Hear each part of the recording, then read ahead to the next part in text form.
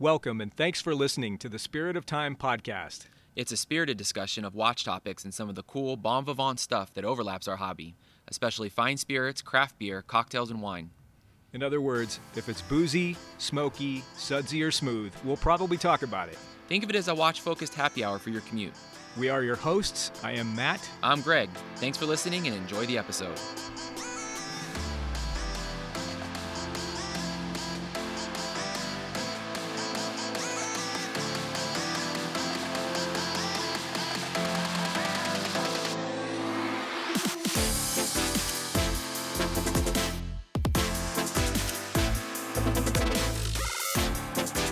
Greg, we're back. How are you, buddy?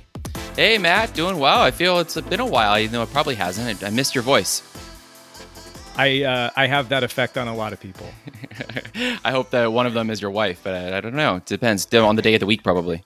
As far as I know, yeah. It depends on the state of the honeydew list, I think. If there's a lot of items checked off, we're good. So what is the state of the honeydew list? Are you in good standing, or do you have some demerits? It could be better.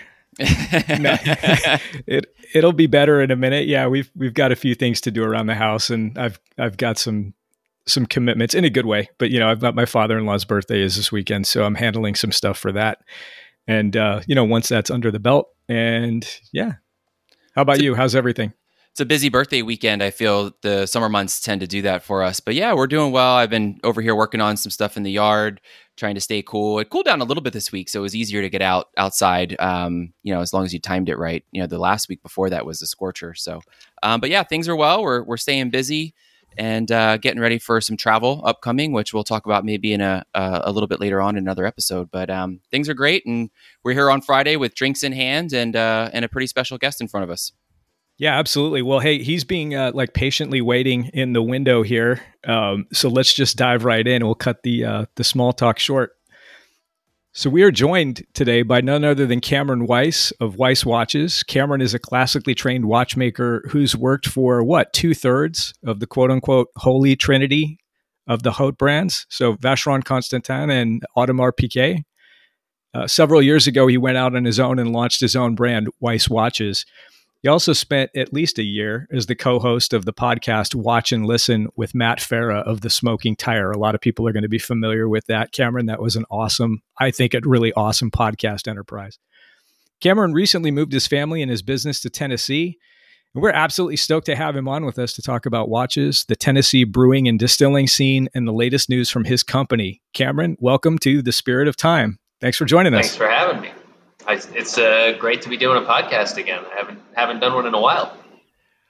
It's funny. I got used to hearing you so often. It was one of my absolute go-to podcasts for the time that it was on, and so it almost became synonymous with my commute. Was to hear you guys fired up a new episode. So this is fun to welcome you on to ours. Thanks for taking the time. Yeah, no problem. Thanks again for having me.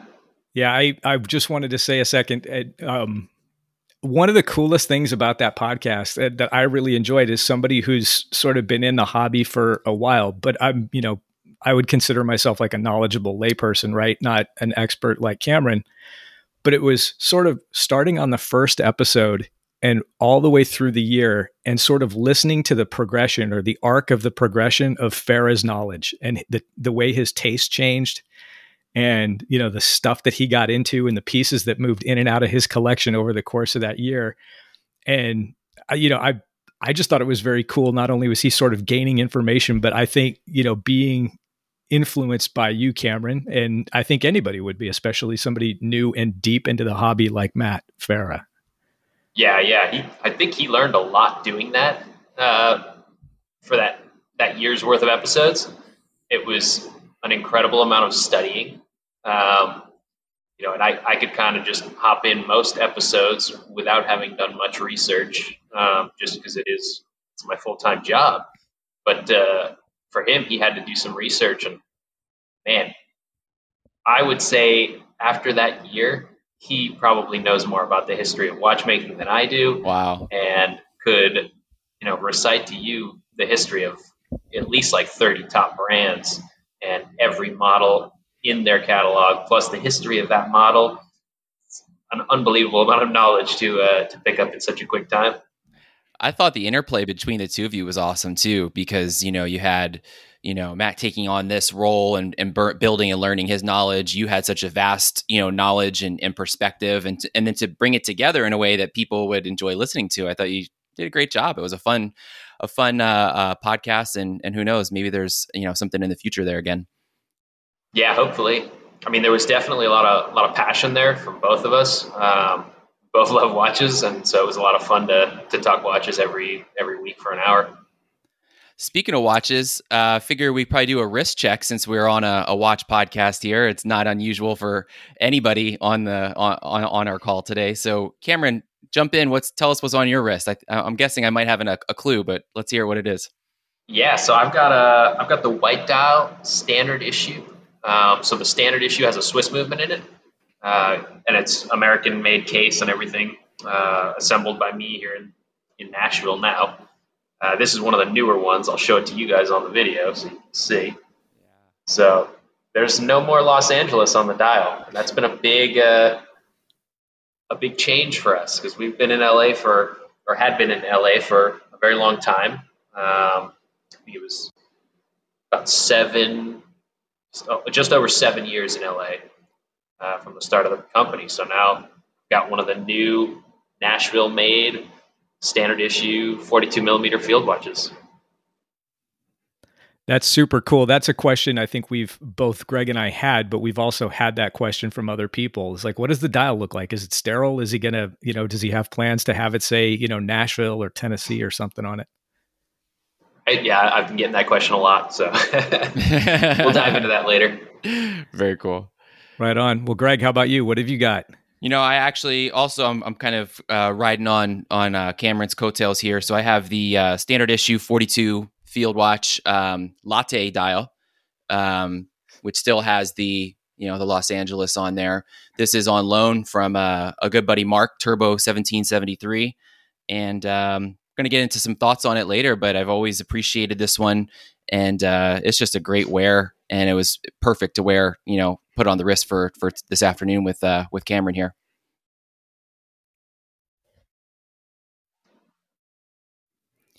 Cool. Well, hey, I'll go next. I guess there's three of us. I'm number 3, and it's a new watch alert today.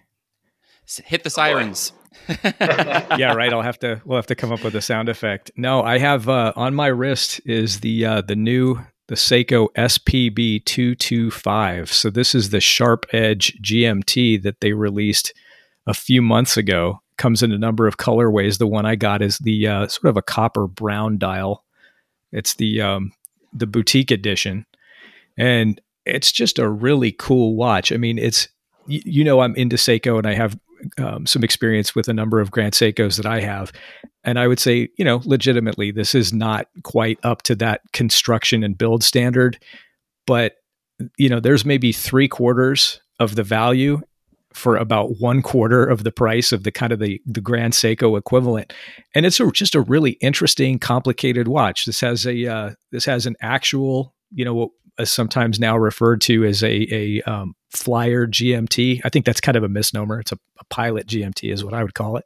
So it's got an independently adjustable hour hand that you can jump fore and aft on the dial, without having to hack the movement.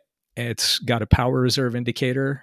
It's got a pointer date. It looks kind of like a lot of people think it's going to be a running seconds subdial, but that pointer date and exhibition case back, and it's just really kind of cool, and it's really reasonable in terms of price. So yeah, I was stoked to get the call that I'd put my name down for this one, and went in and looked at them, and I got to see while I was there a number of the new things from Seiko in the past, maybe 2-3 months that have kind of, we've all seen sort of renders or the marketing pictures on the internet, and everything looks good right now.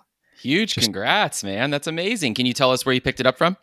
This is from Feldmar. So this is the jokingly I'd call sort of the preferred AD of this show. And yeah, it was very cool. Although our friend Jimmy was not in today. I think Jimmy is vacationing, but anyway, so yeah, I guess even watchmakers and watch AD employees get time off from time to time. Yeah, absolutely. Everyone's got to have some time off. They do. Yep, They yep. do. Well, I'm so glad you got the brown one. I think it's a stunning dial. And in fact, I'm thinking, I've got a latte dial on today, and I think you've got, a coffee no cream dial on today. So, all told, pretty cool. Yeah, it's a really cool dial. And as an aside, and we'll talk offline, but the I was wrong about that blue dial variant. It's really, really good. It's much better in person than in pictures. So if you have an opportunity, that's worth checking out. So that's the watches. What's in the glass, Greg? Well, considering who our guest was and where Cameron is located these days, I thought it'd be a fun riff and kind of turn it around. I'm usually on here with some kind of tequila or mezcal or something, and my wife got me some Luxardo cherries for Father's Day, and so I thought it was a perfect reason and opportunity to make an old fashioned. So ran out to the store, grabbed some Wild Turkey 101, and my friend. If anybody knows, the High West Saloon is a friend of mine. He lives nearby. He's got a great home bar. He said anybody that doesn't like wild turkey has no taste. And so I figured if it was wild good. Wild turkey is so undervalued. It's unbelievable. That's it's right. It's so tasty. Yeah, it's tasty and inexpensive. You can get it anywhere. Yeah, exactly. The accessibility, the value on it. So anyway, so that was a great pour. Made a nice little old fashioned, threw a Luxardo in there, and I figured it might jump us off talking about bourbon, beer and other things. But Cameron, what do you have in the glass? So I actually went the other way. I went to tequila. I did a little cocktail with a grapefruit elderflower. This soda company I think it's North Carolina. They make this grapefruit elderflower soda, and I mixed it with a little bit of Fortaleza Blanco. Yeah, that is Spirit of Time approved. That is a cocktail that is easy to make and delicious with perfect ingredients. Man, that sounds so good on a hot summer Friday. Yeah, very good choice. Matt, what do you have in the glass? So I kind of went the same direction as Cameron. I went with the El Tesoro Blanco, and this is just a neat pour for me today. So didn't try to make a cocktail. I've just got, 2 fingers in the glass here. Salute and cheers, gentlemen. Cheers. Part of me wishes I went agave so I could have matched everybody, but on the same token, I'm kind of glad I maybe took everybody for a spin. Everybody was probably expecting me to do that. So, yeah.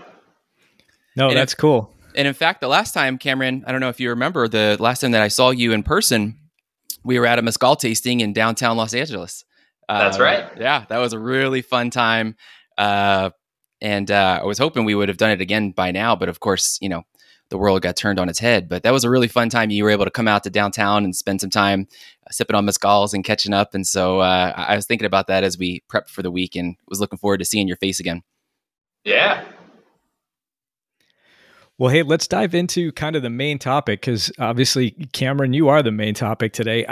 We sent along a few questions that we wanted to kind of kick around, but can we start? I mean, we have to assume, that there's a significant minority, I think, of the people listening probably don't really know your story. Can you give like the kind of the 60-second, elevator pitch as to what your background is and who you are?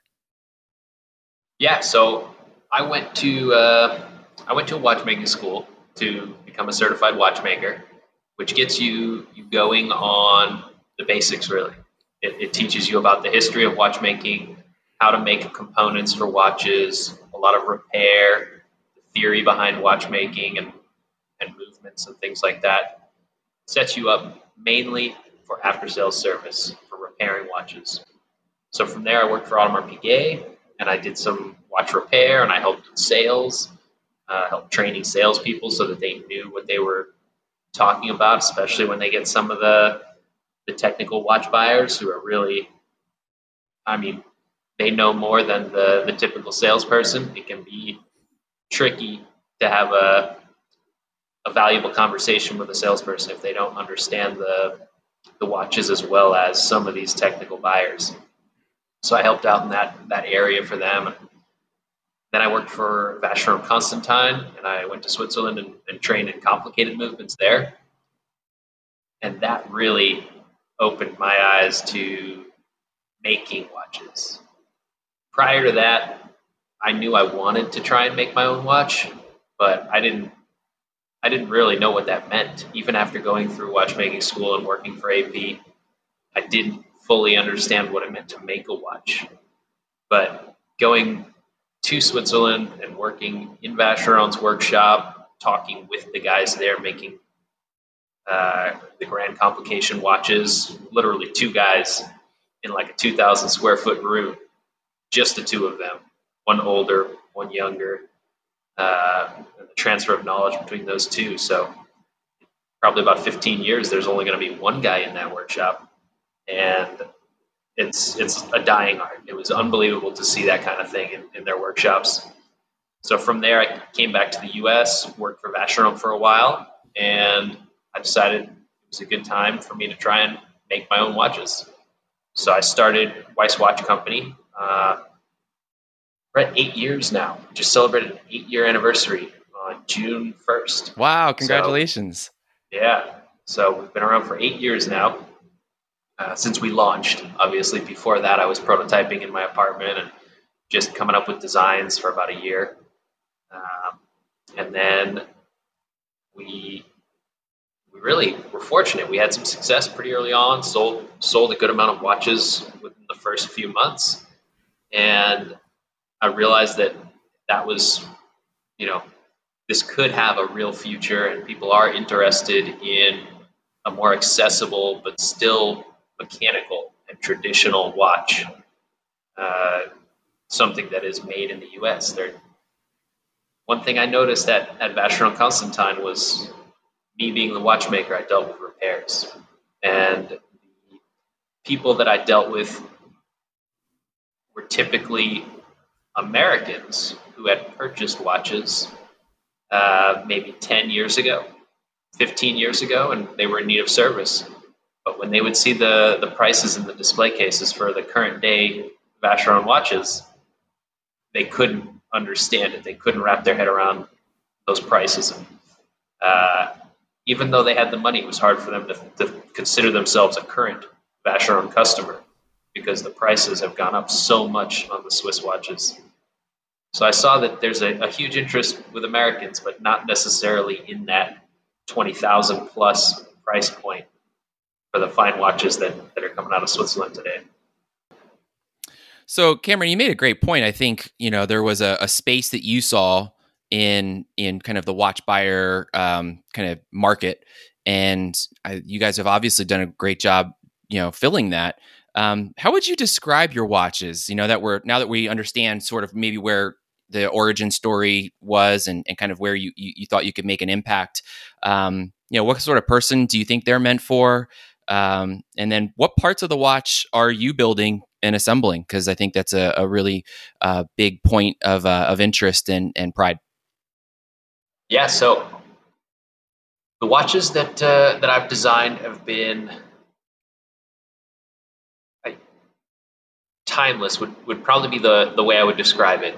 The whole goal when I designed the original Field watch, which there haven't been many modifications to it, just minor changes over the past 8 years. It still looks like the same watch overall, which is something I wanted to do because I've seen the success of companies like Rolex with a watch like the Submariner or the Datejust.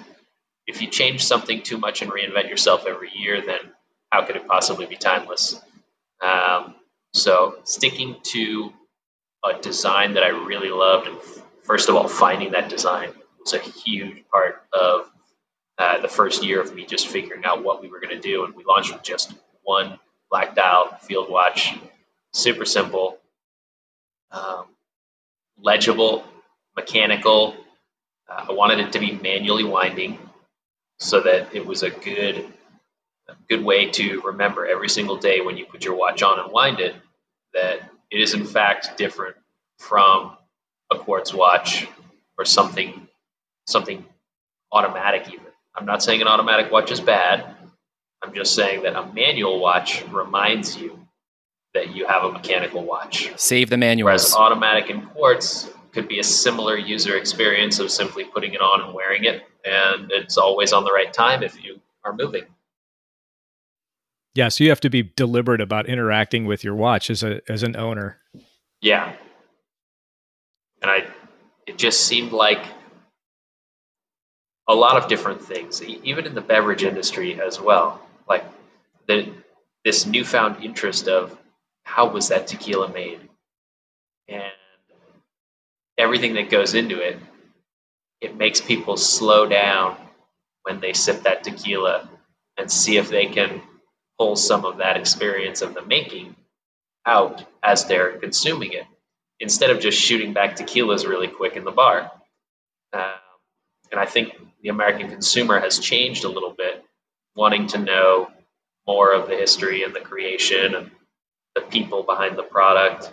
So a manual wine watch is a good way to remember that every single morning, just like I do a pour over coffee in the morning. It takes me slightly longer, but I'm more in tune with that coffee and I have more fun doing it. You're speaking our language. That's I think it's a beautiful ethos for the company, and I think it also speaks to, like you said, some general trends in how we're looking at the things that we enjoy and consume. And I think that's a reminder that people love to have. Right. So I guess the other part of your question was about the making of the parts, right? So even the most simple mechanical watch that's manually winding, not even automatic, will have around 150 parts. So we're talking 150 parts crammed into a tiny, it could be as small as like a 34 millimeter case if you're dealing with an old watch, or some of these tiny little Elgin watches that were even smaller than that, but we won't get into that. Just as far as modern day goes, you're looking at about an average 40 millimeter case size with at least 150 pieces in it for a mechanical watch. So in our watch, we've got around 200 pieces, and we have the standard issue, which is what we started with and we still produce today.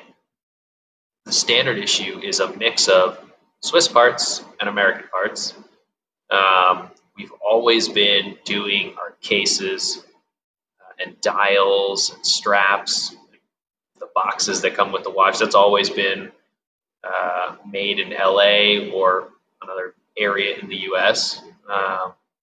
But movement components, there was no way I could immediately, right off the bat, start making movement components.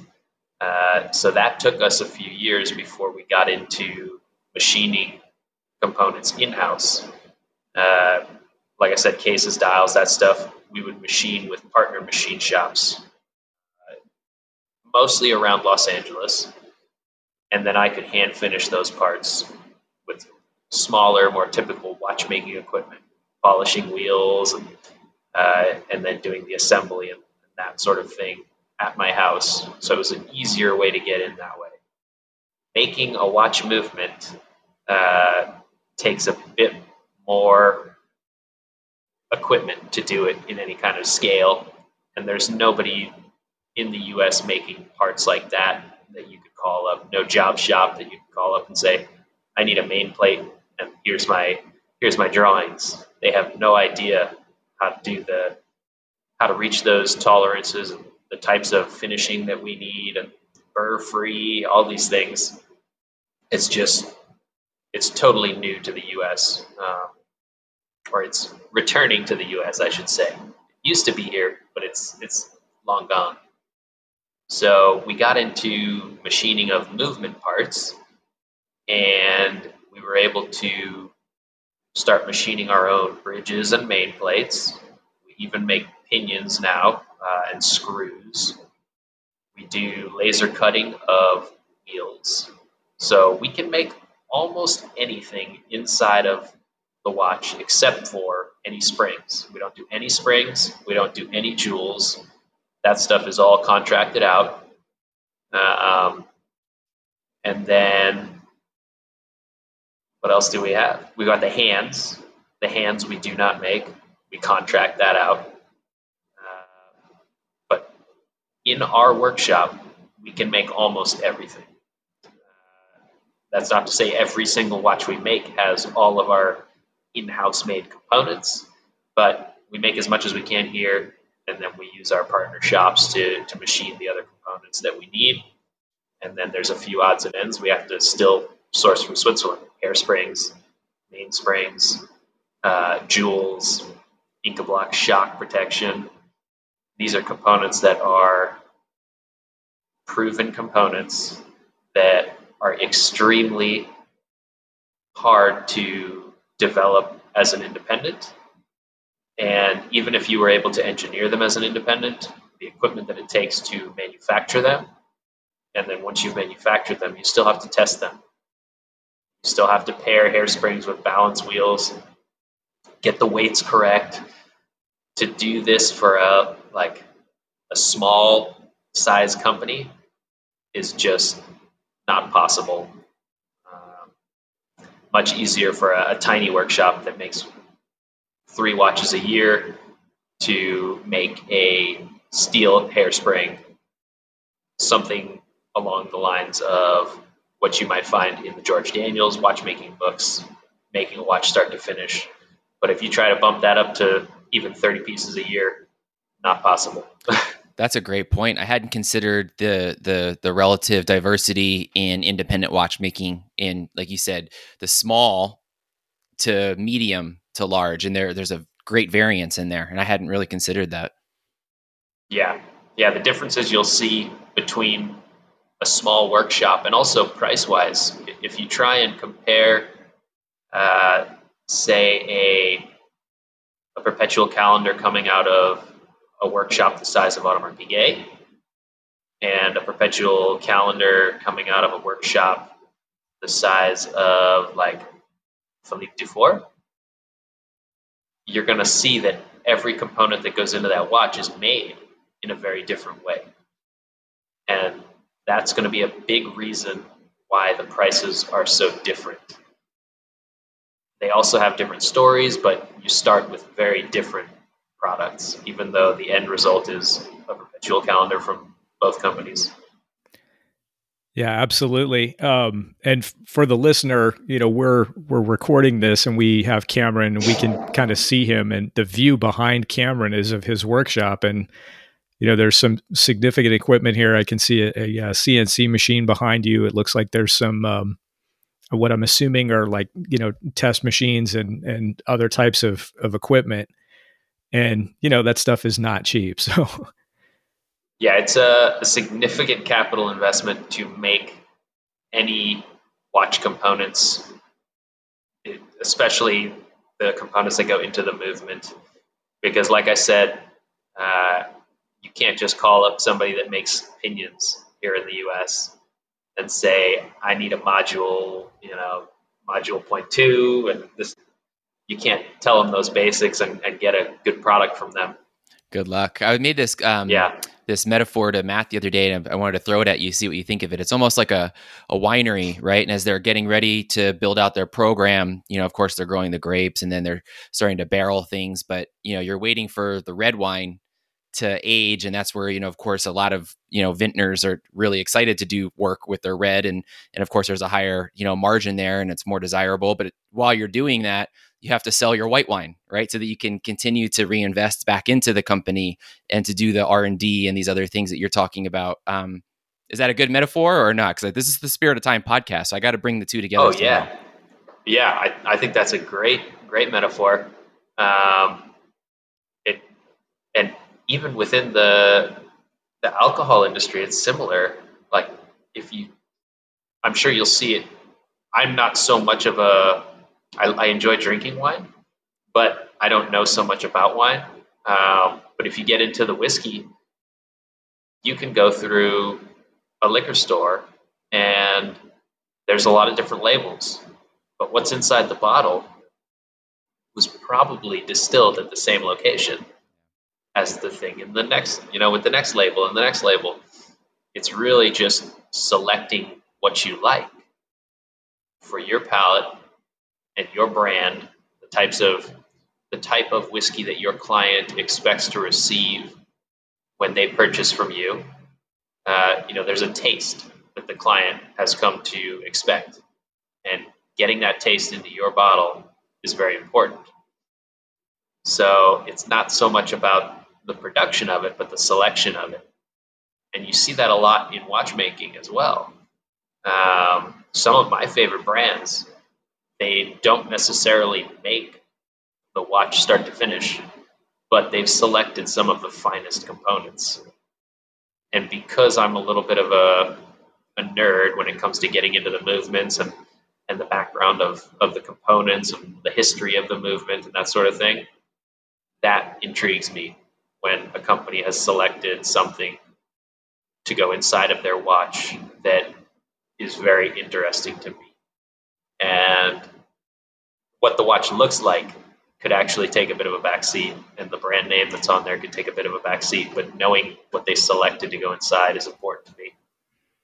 That makes sense. I can relate, actually. It's I think there's probably a lot of areas of enthusiasm where once you've kind of crossed a certain threshold of knowledge, the content is more important than the packaging in terms of value.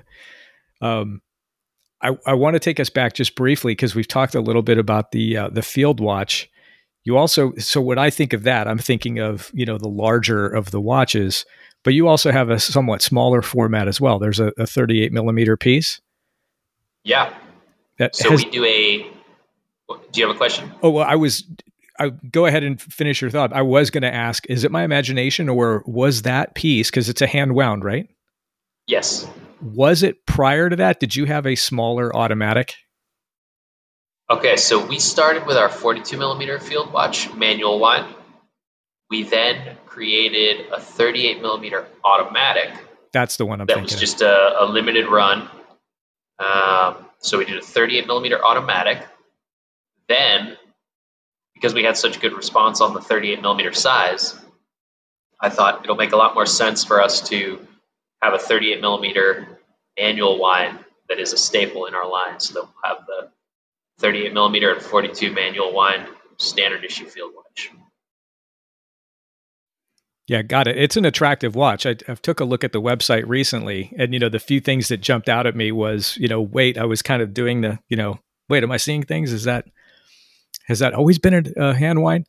Of course, and then the dial doesn't say Los Angeles anymore. Are there any plans to introduce different models at any point, in the future? So we have one new model that I'm starting to produce right now. It's another automatic issue. However, because of the movement we're using, we're able to keep it much thinner than it was before. So it's only, I believe it's 0.2 millimeters thicker than the manual one. Okay. So it's an extremely thin automatic watch, 38 millimeter, and it has a date. So it's a little different than what we've done before because we do not have a sub-second hand, central sweeping second hand with the date. So it's the first watch we've done with a central second hand and a date. But the proportions, just everything worked out so nice with the movement that we've got going in there. Nice, thin, easy to wear automatic. I'm really looking forward to having those so that I can start wearing one. Right on. Are you able to, or are you comfortable saying a little bit about the movement, or is that something you want to wait on? No, we can talk about the movement. Let me just pull up my notes here on it. Sure. Man, this is huge, guys. So we got a new watch alert on Matt's wrist, and now we got like fresh, hot off the press breaking news from Weiss Watch Company. This is incredible. Yeah, so this is, it's super brand new. You can hop on our website and essentially pre-purchase one. They're $1,650, so it's a little bit more than our standard issue. But like I said, you have a date and central second hand with the automatic. So on this watch, I wanted to have something that was going to be thin because one of my biggest pet peeves with going to an automatic is that it starts to become thick and it can be kind of floppy on the wrist, feel a little out of proportion, especially when you have a strap instead of a bracelet. So keeping it thin was important to me. So on that movement, we've got, it's a Soprod M100 base. So it's another movement that is just like a workhorse, similar to the ETA movements that we've worked with before. It's from a manufacturer that they have a long history, and if you know a little bit about this movement, its history actually goes back to Seiko. So it's a very solid automatic movement that is easy to work on, easy to service, and I think it looks really great. Other variants would be like a 2892 from ETA, or of course you've got Sellita that produces another movement that's in the similar range. Sure. But the M100 base is actually quite a bit different in terms of the layout of the bridges and the layout of wheels and things. So it has a different aesthetic that I think looks much better and lends itself to nicer decorations. You're right about it being a thin, in regards to an automatic. It is really svelte, I would say. And, not seeing the sub-seconds on there is a bit of a shock for a moment, because it's so associated with the field watch. But it looks fantastic, and having the date window at 6:00, it's a really, really attractive, striking piece. Right. Yeah. So that was another thing. I was so tired of. There are some watches that don't bother me so much when they have like that white background on the date wheel, and say a black dial or a blue dial with this bright white window that pops up. But for me on the field watch, because we don't have like a dive watch might have a large silver or white indice at across the dial, and you can kind of balance it with a white date window. To me on the field watch, that would look very out of place. So I wanted to make sure that we went tone on tone so that the background on the date wheel is actually matching the dial, so it blends in a little bit without shocking you. If we had an applause sound bite, I would use it now. I think it's great. Yeah. But I mean, it comes in under 10 millimeters thick. Wow. For an automatic watch. So it's really a nice everyday wear kind of watch. Yeah, that's going to definitely bear a second look. When do you think that's going to be available? I should send out the first few pieces. Looks like about September. Okay, that's right around the corner. Yeah, right around the corner. I mean, once I had the first pieces, since we're doing all the machining of the cases and everything, it's just a matter of getting everything ramped up, getting our dials painted, getting our hands in. And again, with this, I like having a simple line of watches that are timeless. Another thing I really like is being able to switch straps between every single watch. So again, all watches that we make 20 millimeters at the case. So if you already have a bunch of 20 millimeter straps, you don't have to go out looking for like a 19 millimeter strap. So 20 millimeter, it also keeps our inventory easy so that we don't have to invest in a whole other set of straps for one different watch. So things like that, I think it's really important to think about that, so you can really focus on putting the investment into the watch itself.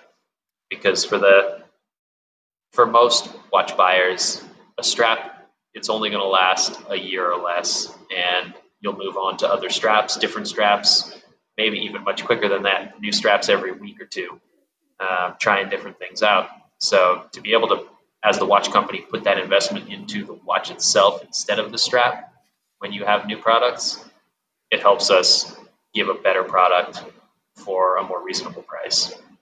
That's smart. And I've always loved your canvas straps. I think not only do they fit the aesthetic perfectly, but they're just really nice, great straps. And I'm sitting here with the one of the Horweens, and this is fantastic, man. I haven't had a chance to really spend time with the Horween straps that you guys do, and it's just awesome. It's just butter on the wrist. Yeah, right. The Horween leather. Oh man, we have an amazing strap maker. He's in St. Paul, and he's friends with the Horween family. Wow. So he can call up. It's Nick Horween, and he can get small enough quantities that we can get some of the greatest leathers from them. Super supple. They feel amazing right from the start. They're great straps. I love them. Yeah, I got my first Horween leather strap about a year and a half ago, and I don't know what I'd been missing until I tried that. And it's like, oh my, okay, this is what everybody's talking about in terms of the quality, the feel. It's just, it's very, very different. And super, super cool. Greg, you've spent some time now with that watch. Like overall, for people who have not had an opportunity to live with a Weiss watch, what are some of your thoughts? It's the point that Cameron made earlier about getting up and winding your watch every day, it struck me over the last week or so. I have a couple manual wind watches, but I don't wear them strictly, and so I might wear them for a day or two, and then you wind them up the next time you put them on. But the sort of routine of getting up every day and winding it has been awesome, and that part I think I missed even in my own collection of manual winds. And so that's, been a really fun thing to do. It's got a big, beautiful open case back with great striping. It's a joy to look at from both the front and the back, right? Which is kind of fun. This latte dial is super interesting in my opinion. And I think it sort of predates some of the salmon dial kind of craze that's been coming up over the last whatever, more recent. And then, even some of the browns and kind of more, dial colors we haven't seen. And so I think you guys have been doing this for a while.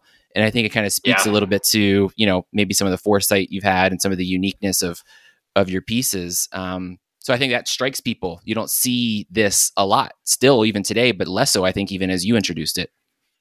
Yeah. It was 7 years ago when we did the first latte dials.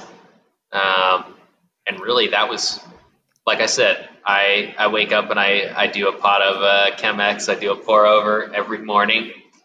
And when I go on vacation, one of the first things I'm looking up is where can I get good coffee? And I don't mean, some people's idea of good coffee. I mean my idea of the fanciest hipster coffee I could possibly find is what I'm looking for. So having visited a lot of different coffee shops and met a lot of different people in the coffee industry, even who enjoy watches just as much as they enjoy coffee, I thought I love salmon dials, some of the vintage salmon dials that I've seen at auction and stuff like that. But I think me having such a connection with coffee, I should try and find a color that goes towards that latte spectrum. And I loved it, and it was successful. It's still a super unique color that you really don't see in watches. You'll see like creamy white dials. That's right. And then the salmon dials, but you don't see something with a little more coffee to it, a little more brown. You nailed it. Yeah. And as I was wearing it all week, my wife said, what color is that? That's so cool. You never see that on anybody's watch. And you're right. It's not cream. It's not salmon. It's its own. It's certainly its own. Yeah. Yeah. The latte dial is the one to have, I think. I love that color. Yeah. Speaking of dial colors, and I don't want to open a can of worms, and I did not tell you I was going to ask this question because I didn't know, but I just thought of it. It strikes me that Farah talks about, a unique like paint to match dial or paint to sample, however you put it. Twice that now, you were I able, think. Yeah, that you were able to do for him. Is that something that can be done as a one-off for somebody who's interested in getting, kind of, I guess, as close as you can get to, a piece unique Weiss watch? Is that something you can do for people? I don't want to put you on the spot. You can say no. The quick answer is no. Okay. Really, the number of unique dials out there, it's less than 10 in the last 8 years. So it's pretty rare. Matt happens to have 2 that are unique colors that won't be produced in any other way. He's got a beautiful Bugatti blue American issue field watch, and then he has the first automatic as well. That is it's a banana yellow automatic with and same thing, matching date wheel. So that we did a custom date wheel that has the banana yellow paint for the background. It's just, he has some very unique watches from us. I remember him talking about that one. I'm not going to mention any names or anything, but I think there's a play on words, right, with this name of his spouse. Yes. Okay. Yeah. So her name is Hannah. I do remember exactly. That watch. Yep. So it's a banana yellow automatic issue, and it's the first one that we actually put out there. So he's the only person with an automatic. I don't even have one right now because our photographer has the standard ones, the standard colors that we're releasing. He's got all those. So him and then Hannah. It's good company, really. Yeah. So, a little less exclusive, but I think still you have done some other exclusives, right? I'm thinking of the Birdwell collaboration that you guys did, and I want to think there's at least one other that you've done. Alan Edmonds. Yes, we've done a collaboration with Alan Edmonds, and that was an American issue. So we have 2 different watches essentially. We have the standard issue, the American issue. Standard issue is going to have those Swiss parts in the movement, like I was talking about earlier, and a mix of American and U.S. made, or not American and U.S. made, a mix of Swiss parts and American made parts assembled in our workshop. And then the American issue is where we actually are putting those movement parts, the bridges, wheels, pinions, screws, into the watch. So that one has an American movement as well. Still, there's components that we can't make in the U.S., like those springs and jewels and stuff like that. But that one's pretty much almost all American made. Right on. Well, hey, let's move on, if it's okay, to a slightly different phase of the conversation, because, I think as Greg and I know you, and a lot of our listeners who are here in Southern California know you as having been a fixture really for a pretty good long time, right around here, Southern California, and in the watch scene. You're not here anymore. What prompted the move to Tennessee? So I have been, we were in LA, and I love LA. I have my surfboards here in the new workshop, and they're just going to be hanging in the rafters, gathering dust now. So there's a lot that I miss in LA, but I was ready for a change. And I've lived in Los Angeles, San Diego, Seattle, Miami, New York, Switzerland, and I spent a short period of time in Dallas working at Richemont there while I was with Vacheron. And being in LA for the 9 or so years that we had been there, or I guess 8 something years, we were ready for change, and I wanted to try and establish ourselves a little more by buying a building and being able to enlarge our manufacturing footprint in the U.S. essentially.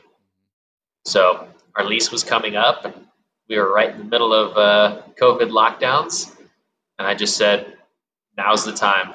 We got to do this now, and we'll get everything moved because it's a perfect time where there's a natural downtime that we can use this to get this done. So now I'm sitting here doing this podcast from Nashville, Tennessee. It's amazing.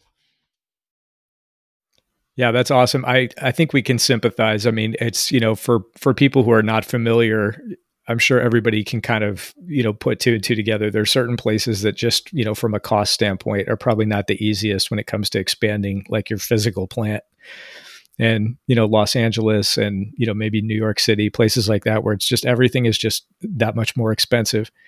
So, good for you. I'm insanely jealous because I've through work in early part of my life, I used to travel to Tennessee a lot, and both to Nashville and more to Memphis. And I really like Nashville a lot, so I could conceive of ending up there at some point. Nashville's a great city. Yeah, it is. Well, and this is what I wanted to ask. So, what are you finding in terms of like how does the Tennessee beer and booze scene compare to Los Angeles? It's a lot more accessible, I think. One problem I had, so our workshop in LA was in Torrance, which we had great beer right there in Torrance. That's right. One of my favorite breweries was Monkish, which their beer was unbelievable, but they got so popular to the point that I couldn't even go there. It was just too crowded, and I couldn't see waiting in these lines for like an hour to get a beer. So I hadn't been to Monkish in a very long time. But yeah, even though they were right around the corner and we had all those breweries, it was much more crowded, harder to get these beers. People are buying beers and flipping them and trading them, and like bots online trying to buy these release beers. Anyway, it's a lot more low key here, but great beer. We've got a couple of my favorites would be Southern Grist, which is right here in Nashville, and Bearded Iris, also right here in Nashville. And the creativity of the beers coming out of these places is unbelievable. And I think in a city like Nashville, you can afford to be a little more creative. You can try things out, and if it doesn't work, toss it. But when you're in a very cutthroat, expensive location, it can be hard to experiment as much as you'd like to. It's almost like living in an arts district before it is named an arts district. Everything's less expensive. You can have a giant warehouse, and you can create the art that you want to create. So all of Nashville feels like this amazing arts district before it's really been recognized as an arts district yet. Yeah, I was gonna say, don't tell anybody. Don't let them wreck it before I get there. Yeah. Well, that's cool. I'm hoping the scene there in terms of what's offered is not, like Southern California or California in general, where, you go to even a pretty good liquor store and you look at the beers on offer and it's going to be, here's an IPA, another kind of IPA, a double IPA, here's an Imperial Pale Ale, a super duper triple hopped, burn your face off. It's so bitter IPA. And then here's a Guinness. And, hopefully it's a little bit more. The selection here is amazing. You can get everything from all your. They're even doing West Coast style IPAs if that's your thing, but they've got the juicier IPAs. They've got Southern Grist has like 3 or 4 different pilsners that I've tried that have just been unbelievable. Some with French roots, some are like French German, and then they've got like a West Coast style pilsner that's just unbelievable. Also the sours and a wild amount of fruited beers and foeder aged beers that are just unbelievable. I've been on a super sour kick lately myself. Yeah. Yeah, this is making me want to come out there. I, could do like a quick 48-hour, get off the plane and blitz 3 or 4 or 5 places. I mean, you've got music, you've got beer, you've got Weiss watches, you got bourbon. I mean, that's pretty much, I don't know what else you need. Yeah. Yeah, and that's one of the great things about it here.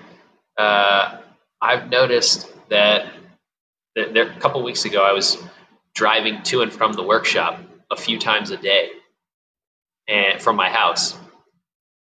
And I just thought, man, if I did that in LA, I wouldn't get anything done. I'd just be sitting in my car the entire day, just with 3 trips to the office and back. Here, it's 10 minutes to the office, 10 minutes back, pretty much no matter what the traffic is like.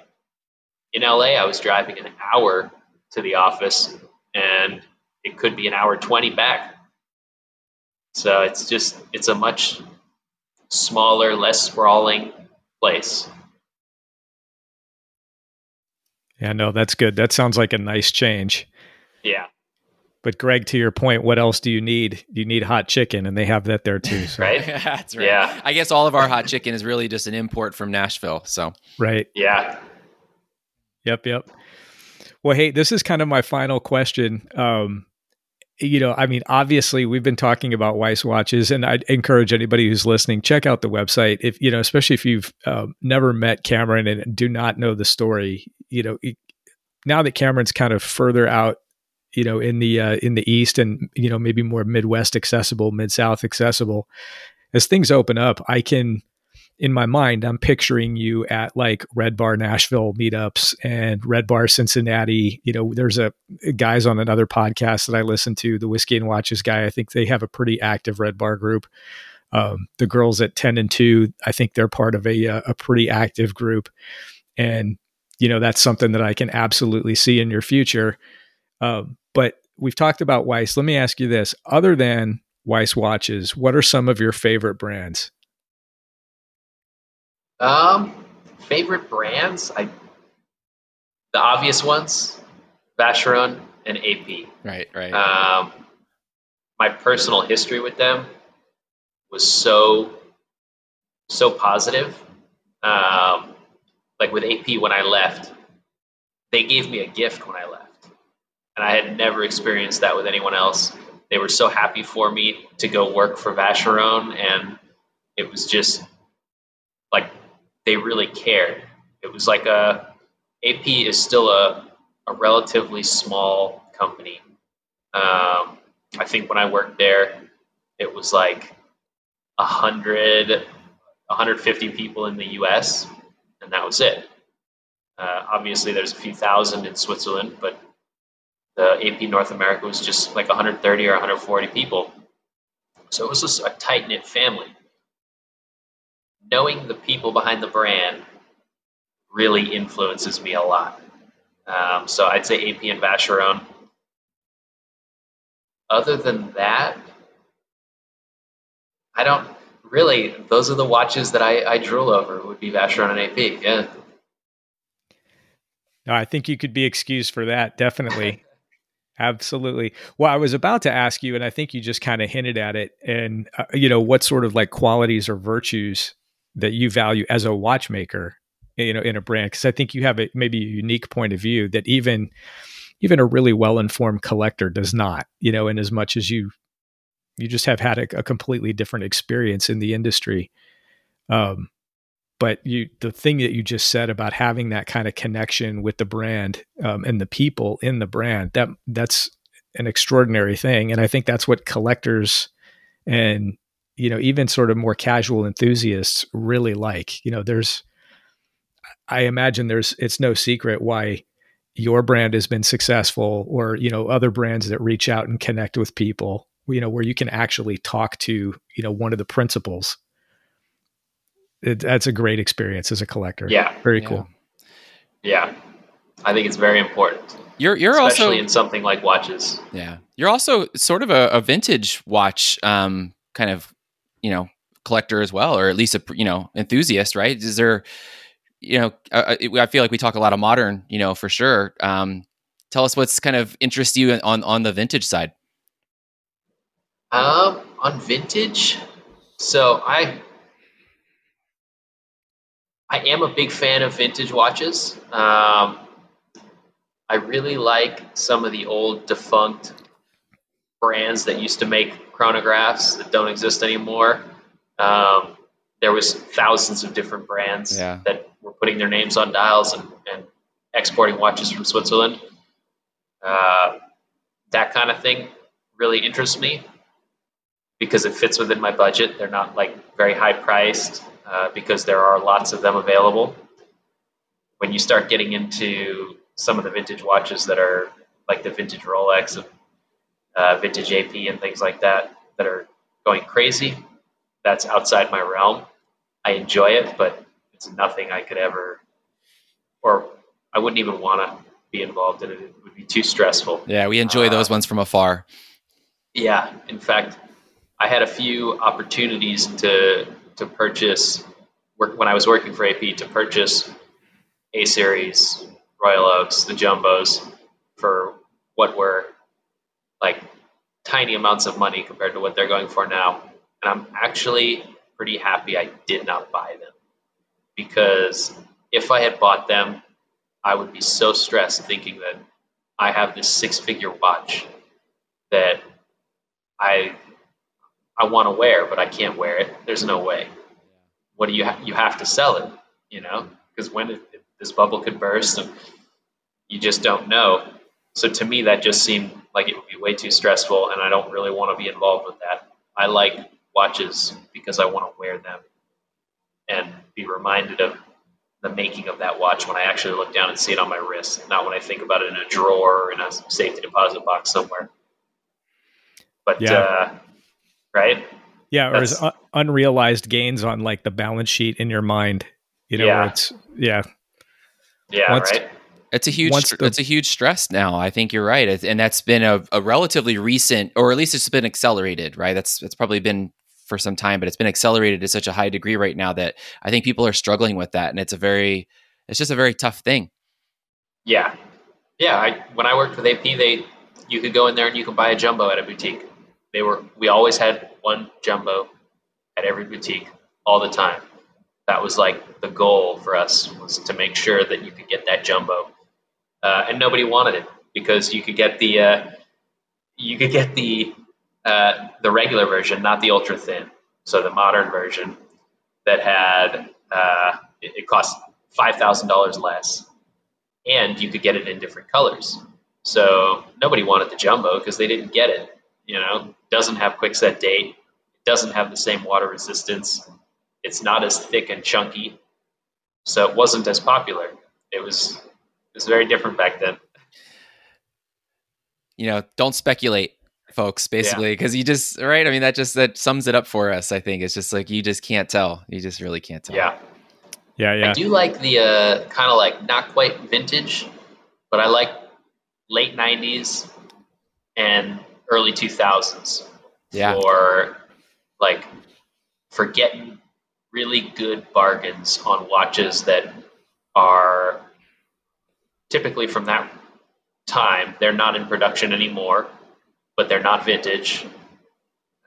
So you can get some really good, high quality watches for a reasonable price in that time period. I agree 100%. That's a sweet spot. I think, whether you want to call it neo vintage or whatever, you're getting sort of modern, robust, watchmaking, but you're getting, you can find some, like you said, some value there, and just some really great pieces. And in that time frame, there's fun stuff to collect there. Yeah. And almost all the big brands that were seeing a resurgence in the late 2000s. If you go to their late 90s, early 2000s products, the production numbers were so small. So you might think like, oh, Audemars Piguet has been making a Royal Oak or whatever it might be. Or for me, it was the Blancpain 50 Fathoms for me that drew me in. And who knows how many. They're probably making 15,000 50 Fathoms a year at this point. But back then, they were making like 100. So the production was so small just because they were new. Luxury watches were not, they didn't have the mass appeal that they currently have. Yeah, there was Greg, I don't know if I've ever told you this story, but about 2 years ago, I was shopping for a particular watch, and it was,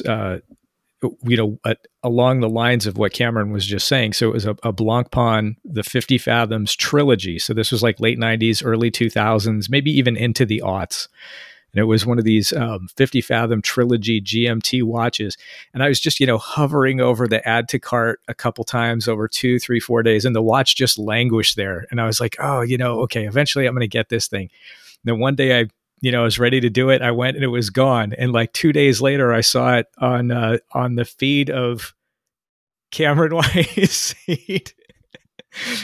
It was like, oh, so yeah, I don't know if you remember that, Cameron, but we exchanged DMs about 2 years ago. Yeah. And you made exactly that point. It was like, there's some really great value, when you think about, and that watch in particular, right? I mean, correct me if I'm wrong, but I mean, that's a really well decorated, I think it's a 4-day Frederick Piquet movement, right? Yeah. It's a Frederick Piquet 1150 movement with special. It's a 5A50, I think, is what Blancpain calls it. It's obviously decorated to a higher standard for them, and then also has the GMT hand as well, because that was the GMT version of that trilogy series. Yeah, and it's just that. I mean, that particular reference from that brand is just one example, and I'm sure there's a ton. Yeah. And there's one in particular that I'm thinking of right now that I don't even want to say because I don't want to, I'm not ready to buy yet. Keep that cat in the bag. I don't want it to blow up. And yeah, exactly. Well, anyhow, so Cameron, one of the things that we've done at least a few times, we're still low in the episode count. So every episode is a little bit different, but at the beginning, I think I'd intended to ask you a couple of questions just to get you, warmed up, like kind of quick, either or, yes or no, first thing off the top of your head. If you'll indulge me, even though it's kind of the end of the episode, will you let me kind of run through some of these? All right. So again, just, first thing that comes to your head with these questions. Tequila or bourbon? Ooh. That's a tough one, but I would probably say tequila right now. Yeah. It's very hot here in the summer, so unless I'm mixing and doing like a mid-julep or something like that, then I like to go for a tequila. Super light, just sipping. Easy living. As Greg said, that is a time and tequila, Spirit of Time approved answer. Yeah. Okay, next one. If you could imagine, put yourself in this headspace, there's only one outdoor pastime for the rest of your life. Is it going to be surfing or mountain bikes? Surfing, probably. I'm getting into biking, but I'm not quite there yet that it's reached surfing level. Gotcha. Perhaps in due time. Yeah. Okay, next one. Swatch Group or Richemont? Richemont. No hesitation there. Yep. I think, you come by that answer, honestly. Okay, this is going to take a second. If let me explain this, but, or no, I'll read it as I wrote it. How about this? Best, in air quotes, watchmaking country other than Switzerland. Mm-hmm. Oh, USA. There you go. Right on. Certainly history bears that out. Yeah. And then, I don't know, this might be a 3-foot putt, but I'm interested to see how you answer it. No pressure. Best brand that doesn't get enough attention. Ooh. I don't know. The stuff I like has been getting a lot of attention lately. That's a really hard one for me. I could conceive of you answering by saying Weiss watches, but yeah, I wasn't sure if that was going to come across like a verbal trap.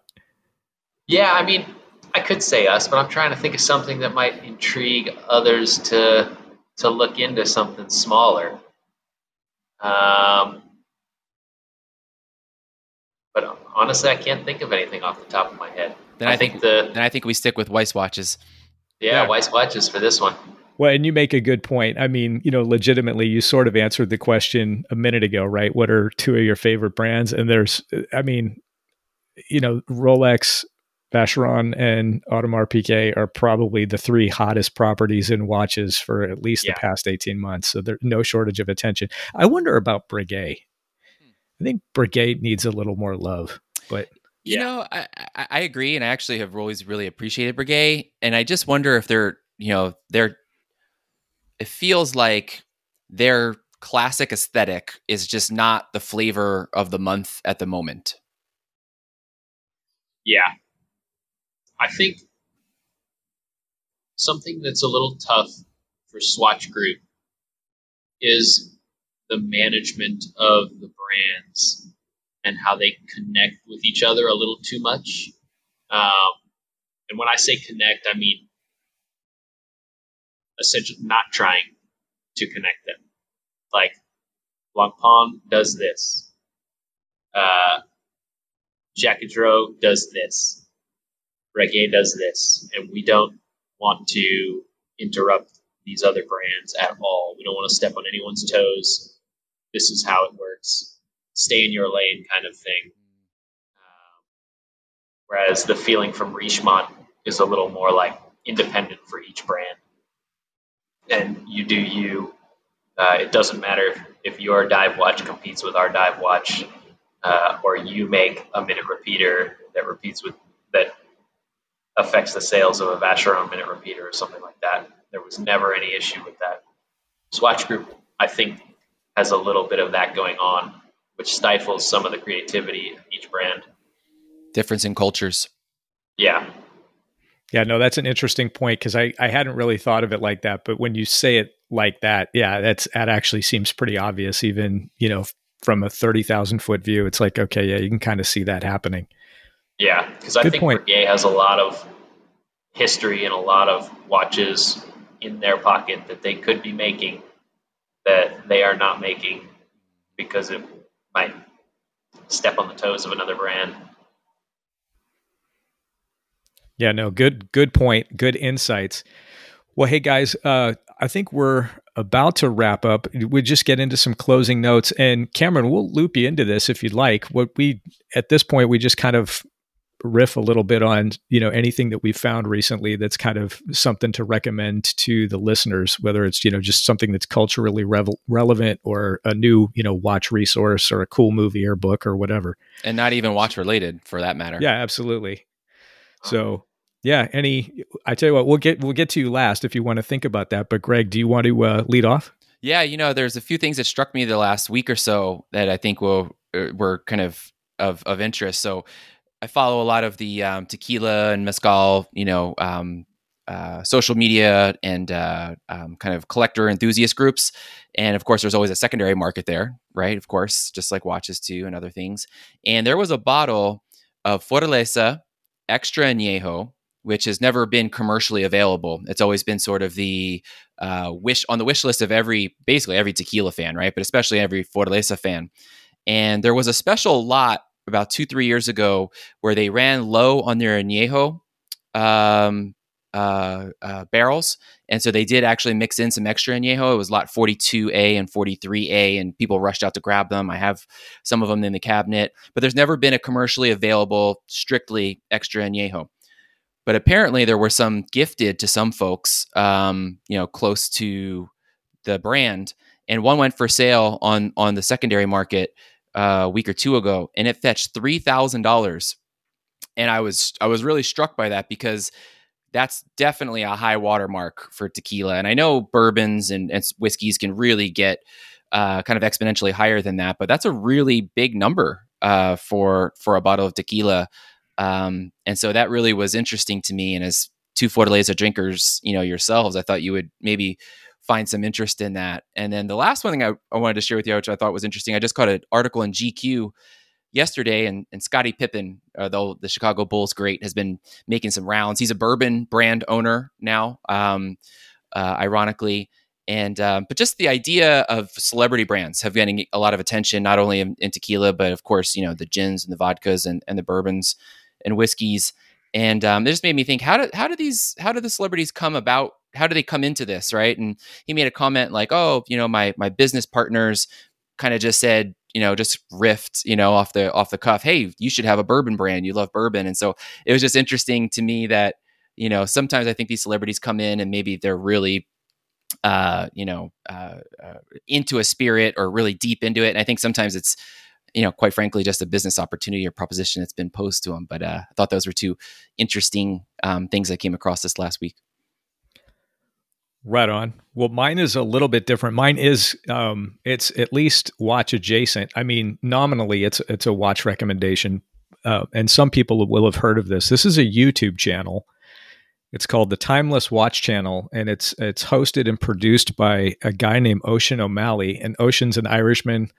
It's probably, if I had to guess, I'd say he's about my age, and he is an Irish expat living in northern Italy. And the quality of his videos is so unreal. I gather that he has an adult daughter, who is in film school. I don't know if it's, an undergrad or graduate program or what have you, but, obviously they have some at least high quality, semi-professional equipment and definitely professional skills, especially the sound engineering and editing.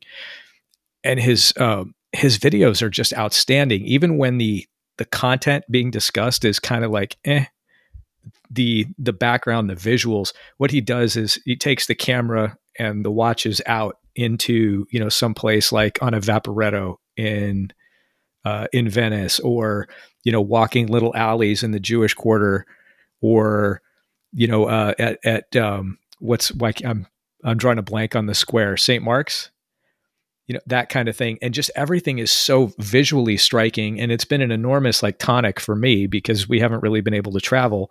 And the reason I'm suggesting this now, it's not a new channel. I mean, it's been around for a little over a year, maybe 2 years. A lot of you will have heard of it, but Italy obviously was hit very hard, and they are, I believe, just now starting to kind of lift the restrictions on travel. And so I think the world is going to open back up to him as a producer of these videos. And I think the quality of what he's producing is going to just get exponentially better now that he can go places. So the last entry I think I saw from him was like he and his daughter getting on the train to go to Vienna. And, when he can travel around, it's like a watch-oriented travel log, and it's incredible. I encourage everyone to go into his back catalog and look at the video that he did on the Seiko Alpinist in Cortina. This was right before COVID. He's, up in this really swanky, mountain town. And it's just so cool. And the production values are so cool. And he's got a lot of great stories. I encourage everyone to check it out. It's awesome. I've been getting into YouTube more lately than I used to. I mean, not that that's, I'm a little behind on that one, I think, but definitely consuming more because I think the production qualities and the kind of perspectives have been super interesting to me. Right on. Well, Cameron, we gave you like a whopping 2 minutes and put you on the spot. I can jump in on this. Do it. I got something. So I've been doing a lot of gardening here in Nashville, and things grow like crazy. But so I've been deep in that. I would recommend, it's not a new release or anything, but The Biggest Little Farm. It's a movie that essentially a movie producer, or could be a director. I'm not sure what his job was before going to start this farm, but he went and he bought this farm, and it's just about everything, the whole process of going through and making this land a viable operating farm without using chemicals and pesticides, and trying to do it as naturally as possible. It was just unbelievable, and you don't realize how much goes into the production of food, whether it's fruits and vegetables or meat. It really is incredible. And I'm seeing some things here in my garden that go back to that. And I just, we'll get some caterpillars in, and I think, well, what can I do?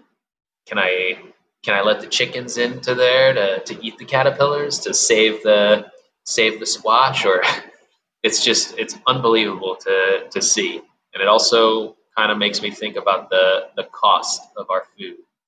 And we might have some issues in the future where we realize that we have artificially kept the cost of our food too low for long-term production.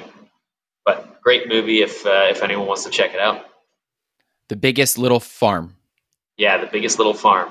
Super cool. I imagine your garden's getting more rain in Nashville now than it did back in LA.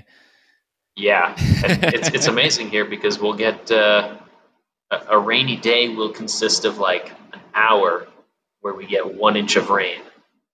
And then the rest of the day is sunny. The rest of the week might be sunny. So the garden's way happier here than it was in LA. That's awesome. That's fantastic. Hey, where do I find that if I want to watch? Is that on Prime or Netflix or? I watched it on Netflix, so as long as it's still on Netflix, we should be good to go there. Yeah, I'll definitely take a look. So you heard it here, folks. That is Cameron Weiss's Biodynamic Farm and Watch Manufacturing. Speaking of where to find things, Cameron, where's the best way for people to connect with you? I mean, I imagine most folks already are, but some places they might find your guys' work. You can find our website, weisswatchcompany.com, or you can find us on Instagram, Weiss Watch Company. You can find me on Instagram as well, Cameron M. Weiss.